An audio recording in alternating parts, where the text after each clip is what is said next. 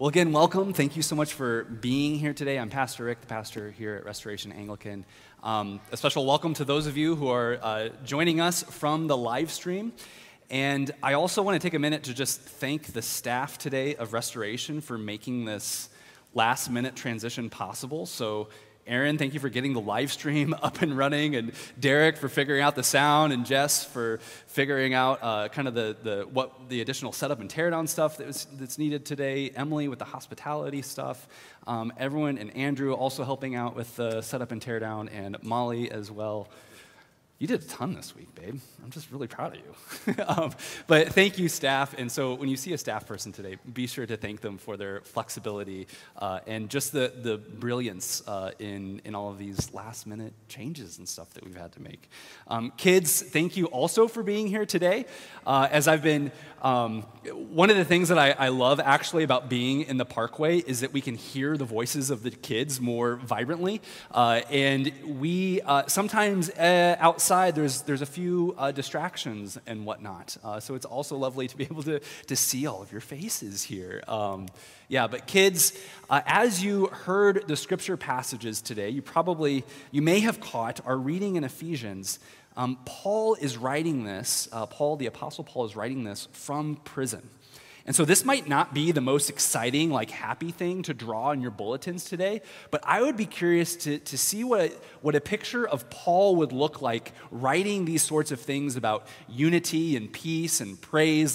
What would it be like for a man like Paul to be writing about these happy things, but in prison? That to me is a weird thing. So I don't know how you could communicate that, but if you have some drawing materials, if you have your bulletins there, feel free to make a drawing of that. And then afterwards, if you're comfortable, give your doodle to a staff person, and we would love to put those on display. We've got a drawing board that's available. It might be in storage today right now because of the change in location, but we'll have that at the outdoor services too. But let's pray with that. Please pray with me, and we'll jump into our message today. Lord Jesus, we are one body, and we are united under you, our head. I pray, Lord, that you would pour your Spirit out upon us today, that even now you would be making us an even more unified congregation. Lord, there are many things that you have ahead of us these next several months and this next season. So may you unify us together, that we might be your body, proclaiming your kingdom in your world. We ask these things in your name. Amen. Amen. So have you all had a chance to watch any of the Olympics? Any of the, what are some favorite events that you've seen so far? Swimming, cool. And what, did you say badgering? Oh, gymnastics, of course, that's awesome. What are some other fun ones? Yeah, cool. Man, I'm so glad y'all are watching the gymnastics, or watching the Olympics, that's awesome. So what I love, in addition to watching the events themselves, are those post-victory interviews, because the athletes are either climbing out of the pool or they're getting off the mat or whatever, and they're just sort of loopy, because they can't believe that they just won, a gold medal or something like that. And it's just, you see the excitement that's just beaming from them. Have you guys been watching those as well, some of those interviews? Okay, cool, great. I'm glad to hear that. See, I can also talk to you all in the theater, and I can hear your responses. This is kind of nice. So my favorite post-victory interview was Tamyra Mensah-Stock, who won the gold for women's freestyle wrestling.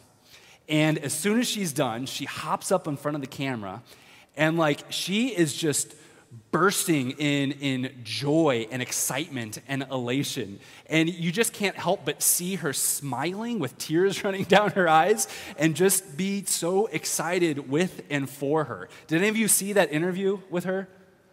Yeah, okay, good. I'm so glad you all saw that. So she hops up there, and she's totally out of breath. She's exploding with joy. She's smiling, she's crying, she's laughing, all these sorts of things. She's got this American flag that's draped over her. She's hugging at one point. She's just so happy and proud and excited. And the interviewer asks her, "Did you think that you could actually win the gold?" And without skipping a beat, she looks him in the eye and almost terrified me. She looks him in the eye, she's like, "Yes, I knew I could win the gold. I knew I was going to do this, and I did it. And you're just like, oh, yeah, you did. Like, that's awesome. Way to go. It's just absolutely explosive. So over the course of the interview, though, you realize that Tamira also had several other voices speaking to her and moving her and calling her and pulling her into this path to victory.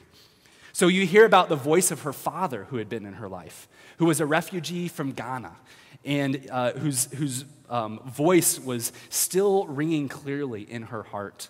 You also hear about the voice of her family, and the camera pans to them in Florida, and they all erupt in applause and excitement. And so you know that those voices were calling out to her as well. And then you hear about the voices of her coaches, who she said, they dragged me through hell and back. They were just totally pushing her and stretching her. And so the voices of her coaches were with her. And then also the interviewer says, how do you feel about representing America in this? And she just hugs the flag, and she's like, oh, I'm so proud of my country. I'm so proud to be here right now. And so even as a fellow American, I felt like I was united with her in that moment. It was just really, really exciting. So you could tell that all of these voices created this cacophony of calling upon her. You could tell that it wasn't just totally an internal victory, although she certainly deserves that gold medal, and she worked hard for it. But she was also there in large part because of the voices that had been calling out to her, fueling her down this path. She was united with those voices. Or through her calling, she was united with those voices. At one point, the interviewer asks her, how do you think your father would feel right now? And Tamira says, oh, he would be the loudest person in the room. You would be able to hear him from all over the place. And so it's almost like her calling. I know, he passed away. Oh, I thought I mentioned that. Yeah, so her father had passed away. And so when the interviewer asked, thank you, Molly, when the interviewer asked her about her father, she said that he would be the loudest person in the room. And so it's almost as if his calling to her in her pursuit of wrestling was even a way of uniting her with her father. It's as if she's bringing all of those voices with her to her victory. So my point is this: when you are truly called to something, and some of you know very clearly what a calling looks like upon your life, when you are called to something, there's also a unity that emerges from that. Calling and unity very much go hand in hand. So if we were at the playground right now, if we were at recess, and I was a team captain and I was picking people, I was calling people out, if I called you to be on my team, you would be united with me in making sure that we whooped the other team. My calling would lead to us being unified. Or if you're at work and your boss calls you into her office and she says, I have a very special project for you to work on right now, you would be unified with her in that pursuit of creating that product. Calling and unity go hand in hand with each other. So we're going to be looking at the first few verses of our passage from Ephesians today. I know it's been a kind of a zigzagging last couple of weeks. Many of you, I would not blame you at all if you forgot that we're preaching through some of the lectionary passages on Ephesians. Last week was canceled because we thought there was going to be a lot of smoke in the air. A week before that, Father Matt was there, and we heard a message from him. But we're picking up in Ephesians. We're picking up right in the middle of the book of Ephesians. So chapter 4, those first few verses. Now, if I was to flip back the pages, and if we were to read through Ephesians chapters 1, 2, and 3, we would hear this unfolding of the beautiful plan for God's eternal plan to defeat the devil, eradicate sin, and restore this world back into his wholeness. That is the story that Paul has been telling us, this cosmic, eternal, beautiful story. And we would see how this plan is continually unfolding throughout human history.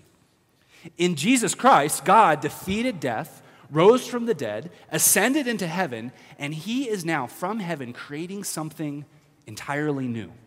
New for all of us as individuals, but also he's creating a new society, a new culture, a new church, a new people for us to belong to. This isn't something that's just for individuals, but it's for all of us. And today, here in Ephesians 4, we read something truly remarkable. What we read is that there is a calling upon every single one of you. Man, woman, and child. There is a calling upon each one of you. Paul says this, the voice of Paul, the voice of the Holy Spirit says this, walk in a manner worthy of the calling to which you have been called. You see, friends, God's eternal cosmic plan has a place for all of you, for all of us. And in this calling, you are united to something. You're united to something more deep than any sort of national affiliation. You're united to something more empowering than a sports team. You're united to something more deep and bonding than even the bonds of family. And there are challenges with this calling as well. Challenges that are greater than a pursuit of Olympic gold, as mighty and as impressive that is. But our opposition is real. Our enemies are strong. Our conflict is complex. But the victory is far more greater than any of our earthly imaginations could ever comprehend. Well, today I want to look at this calling we have. Specifically, I want to look at the profound unity that flows from this calling that we have. What does our unity look like as brothers and sisters? What are the challenges that we face? How do we press forward through this? So Ephesians 4, verse 4 says this, there is one body and one Spirit. Just as you were called, there is one hope that belongs to your call, one Lord, one faith, one baptism, one God and Father of all, who is over all and through all and in all. So I don't know if you were counting, but Paul uses the word one here 7 different times.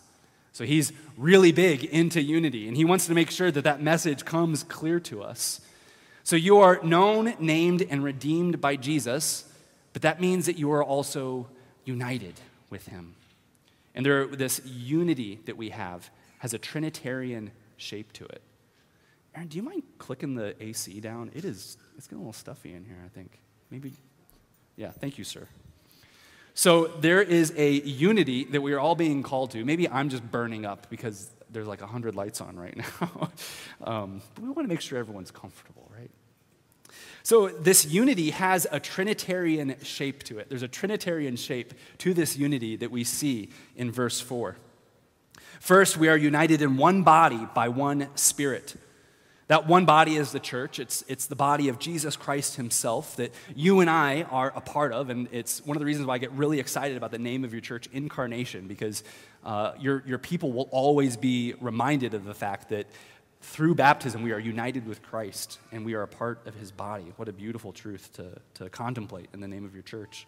But this is a body that is comprised of all peoples, from all nations and all ethnicities, all across the globe.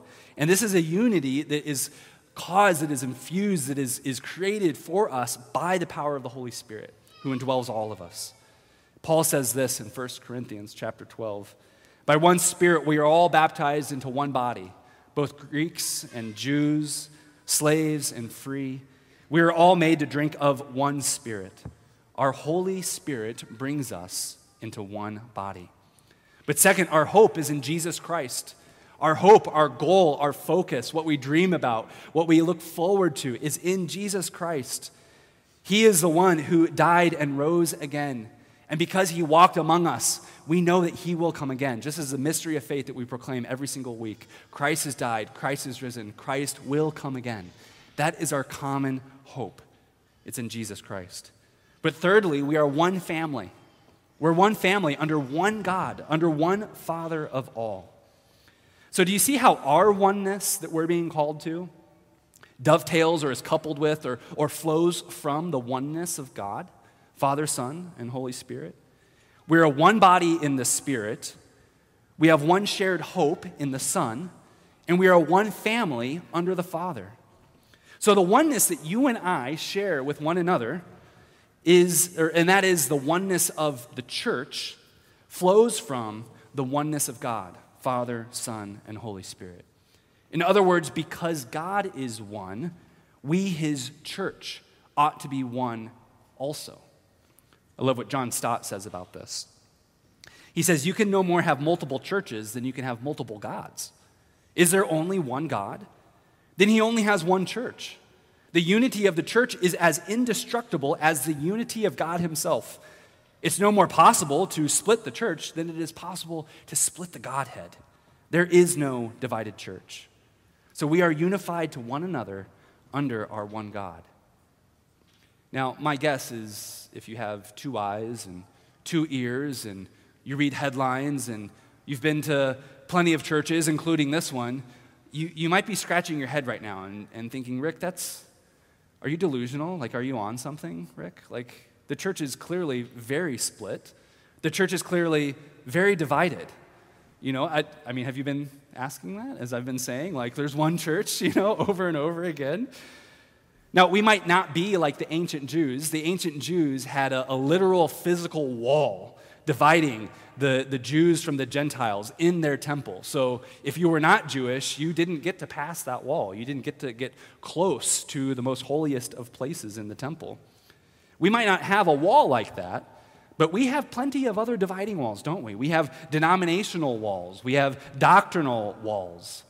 And sometimes these walls that we have, these distinctions we have, are actually drawn across ethnic or gender lines or economic lines.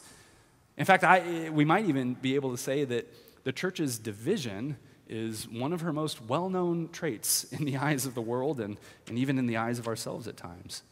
So how do we reconcile these two things? How do we reconcile what we read in the Holy Scriptures, the unity that we see Paul calling us to, the Holy Spirit calling us to? How do we reconcile that with the disunity that we see all around us every day? Well, here I think it's important for us to distinguish between two ways of looking at the church. So I think we're called to distinguish between the church invisible and the church visible. The church invisible and the church visible. So the church invisible, this is the reality that is present in the mind of God himself. And this isn't like some sort of imaginary, like out there sort of reality. No, this is the most real of real realities. It exists in the mind of God. The oneness that we hear described in the Holy Scriptures. The oneness for which Jesus Christ in which Jesus Christ came to die for. It is a oneness in which we ourselves will experience when we get to enter into the heavenlies ourselves. That is the oneness of the church invisible. And I think even today we get glimmers of this, don't we? We get these little hints and moments of it. And perhaps it's at some sort of interdenominational prayer gathering, or maybe it's even in the airport and you sit down next to a fellow believer from another culture and another tradition, and you're able to bond over your common unity in Christ. That is evidence of the church invisible. And there's something in our souls that just sort of comes alive. And we sort of smell the beautiful bouquet of the Holy Spirit in those moments. But then there's also the church visible. There's that which we see with our eyes. It's us here today, gathered, with all of our baggage and our histories and our presuppositions, our questions, our doctrinal preferences, all those sorts of things. It's present here in this room. It's also present by our physical reality, the fact that many of our members are joining us here in the room, but also some are joining us on the live stream. Some are enjoying summer vacations right now and are probably worshiping with other congregations. We are physically reminded of our division, our physical separateness as well. But then there's also more than this. There's brothers and sisters across the globe, millions of other believers whose Christian experiences are very different than ours, but who are our brother and sister nonetheless. So both of these things exist. The church visible and the church invisible. Both of them are realities. And they are this tension that exists. They are this paradox that exists within reality that you and I live in every single day. But the Bible is not ignorant of this tension. The Bible doesn't look at our divisiveness today and not speak to it at all. The Bible is actually incredibly relevant to this particular paradox and to this particular paradox that we see. In verse 3, Paul says this. He says, we ought to be eager to maintain the unity. So what Paul is doing here, it's very subtle, but what Paul is doing is he's recognizing that it's a struggle. He's recognizing that there is a chasm at times, that there is a gap at times between the church visible and invisible, and he's saying we need to be eager to maintain the unity. We need to be bridge builders. We need to be men and women and children who are able to reach across that gap and maintain the unity, to fight for it, to hold to it. So that word in the original language for eager is a bit more forceful and strong than that. Like, I hear the word eager and I'm like, in fact, I used it this morning. We were talking about the movie Dune, and I was like, I'm very eager to go see the movie Dune. Like, that'll be fun. Let's see how that turns out. You know, that should be fun and interesting, right? That's not really the tone that Paul is using here. That original word for eager, it can be also translated as to hurry or to obsess over something, to earnestly desire something.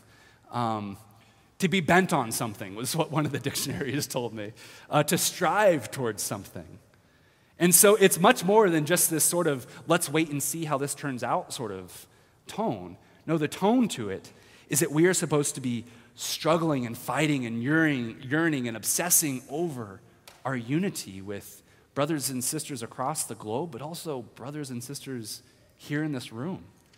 We're supposed to be fighting for the unity with one another. So Paul sees this paradox between the church visible and invisible, and he calls us to be united with one another. He calls us towards that unity. He wants us to think about unity. He wants us to strategize about unity. He wants us to pray for unity. He wants us to talk about unity with others. He wants us to obsessively hope for our unity with one another. So let's imagine a pretend situation that's rather sad and tragic, but I think this will be helpful. And John Stott gives this illustration, and I thought it fit perfectly. So let's imagine for a moment a very tragic human family. So there's a father and a mother, and then they have, a handful of adult children. Now, over time, the parents, they begin to fight and bicker. Eventually, they get separated, and then finally, they divorce one another. They're fully estranged from one another. And then likewise, their adult children start to kind of go down the same path in their relationships with each other. They become estranged with one another. They stop talking to one another. And then they decide to kind of push their estrangement even further by relocating to different parts of the country. Maybe one child moves to Seattle, another one moves to Phoenix, another one goes to Orlando, and another one maybe lands here in Minneapolis.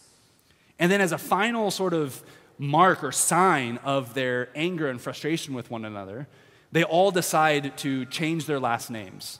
So one is Smith, one is Anderson, one is Peterson, and one is Brunsvold. They're all Norwegians, and they want Norwegian names. Smith isn't Norwegian, though, is it? No, okay. We'll excuse Smith. He was really mad, so he didn't even want to associate with that. So they all change their last names. They live in different cities. One of them lives here in Minneapolis, and let's just say that he's your next-door neighbor. And you meet this gentleman, and you talk to him, and he's actually very open about these things, and you start to learn a little bit more about his story. You learn that he just recently moved here. You learn that he's estranged from his family. You learn that he's actually changed his last name because he's so fed up with them, and he wants absolutely nothing to do with them anymore. So if you heard that story, how would you feel to that? Or how would you feel about that? Would you just kind of shrug your shoulders and you'd say, that's interesting, that's no big deal, you know? I mean, technically, they're still family, right? And then you would just kind of ignore it? Would it prick on your heart? Would it ever move you? Would you ever be stirred to bring up that tragedy ever again? And obviously in a very gentle, patient, sort of understanding kind of way. But maybe you would be tempted to say, all that really matters is their biological unity, this sort of invisible bond that we can't really see. That's all that really matters, and so I'm not really going to care about their visible relationships anymore. I don't think so. I don't think that we would truly be content with the present situation of this family. My hope, and I think, knowing so many of you and how kind and sweet and generous and humble that you are, I would think that you would lovingly continue to be that person's friend. And maybe as the years progressed, you would share meals with this individual and perhaps his immediate family as well. And maybe you would listen to more of the story. You would learn more details of it. Maybe you would even figure out ways in which this person has failed in that situation, but also how the other families have. And maybe you would look for opportunities to offer wise counsel for restoring those relationships. Perhaps you would be so bold at times as to suggest repentance of this individual. And maybe you would even help them start strategizing steps of reconciliation. It would be a long process. It might not even conclude. But my suspicion is that we would be stirred so much by hearing such a heartbreaking story like that to help this person be eager to maintain unity and restoration with their family. That's what it means to strive towards unity. That's what it means to live in the visible, broken world that we are, but still strive after the invisible, beautiful truths of unity that we actually do have as brothers and sisters adopted into one family under one God and Father of all. Now, thankfully, as Anglicans living in 2021, we have no risk of division and controversy and disunity. We totally get to escape all of that stuff, right? So let's go out now and let's just get on with the rest of our week, right? No, not at all. We are, especially here today, we are at such risk for disunity. I think even being back here in this theater is, I don't know about you, but I've got these mixed feelings right now. It's this is where we were in the winter, and so much has changed in the last year and a half. I have so many thoughts and feelings about that. We could choose to get in an uproar over masks or not masks or in person or live stream or all sorts of things. And even if it wasn't for the pandemic and all those sorts of things, Anglicans are really good at finding a camp within Anglicanism and sort of nerding out about those things. Are we going to wear vestments? Are we not going to wear vestments? Are we going to use incense or not use incense? Are we going to light the candles in this sort of way or that sort of way? Or blah, blah, blah, blah, blah. We can look for so many ways to be divided against one another. Sometimes we enjoy that kind of behavior too. Well, the devil would love nothing more than to leverage our present circumstances, all of our thoughts and feelings about the pandemic and politics and whatever. He would love to leverage those things to tear us apart. In fact, you've heard me say before, devil and divide come from the same word. He is the divider. That is what he loves to do. He loves to separate us from one another. He loves to separate us internally from ourselves, and he loves especially to separate us from our God and Father in heaven. He is the great divider. And friends, we are all frustrated by this pandemic. I'm so frustrated about the Delta variant and all the kind of the resurfacing of the complexities and the real risks that are coming along with that. We were hoping that it was going to be over, but clearly there's some more work that's ahead of us. And it would be so easy for us as a community to take out our frustration upon one another. So may we resist that. As your pastor, I plead with you, please, for the unity of our congregation. Because the stakes are so high, and we have such an awesome future ahead of us. I think about the last 3.5 years of this church and just all that we've been through, but especially the good stuff. I love you when you come over to our home for newcomers dinner and we get to hear your stories, or we go to sessions or series or these other events, and I get to learn more about what the Lord is doing in your life and how He's equipping you for ministry and the gifts that you have and what you want to share with the church. I get so excited about that stuff because it's so clear that God has something magnificent in mind for Restoration Anglican here in Minneapolis. He's just recently given us a building, and we get to prepare this, and I'm going to talk more about that after the service. But there's what sort of things is God going to do in this congregation in order to bless this neighborhood and to bless the Twin Cities through all of you? There's so much that we get to be a part of. It's so exciting. And so to see these threats to our unity sort of come and pop up among us, it's terrifying. And I think that we need to have our eyes wide open about this. And that we need to be able to cast out the devil, in the name of Jesus, to tell him to leave us alone, because the Lord Jesus Christ has so much plan and purpose and victory and excitement ahead of us. We are going to be going into such an exciting year especially, but on and on from this. I am so excited for our future. So may we, brothers and sisters, being held together in the bond of the Spirit, under one body, in one family, may we be fighting for the unity of ourselves and those around us. We ask all of this in the name of the Father, and the Son, and the Holy Spirit. Amen.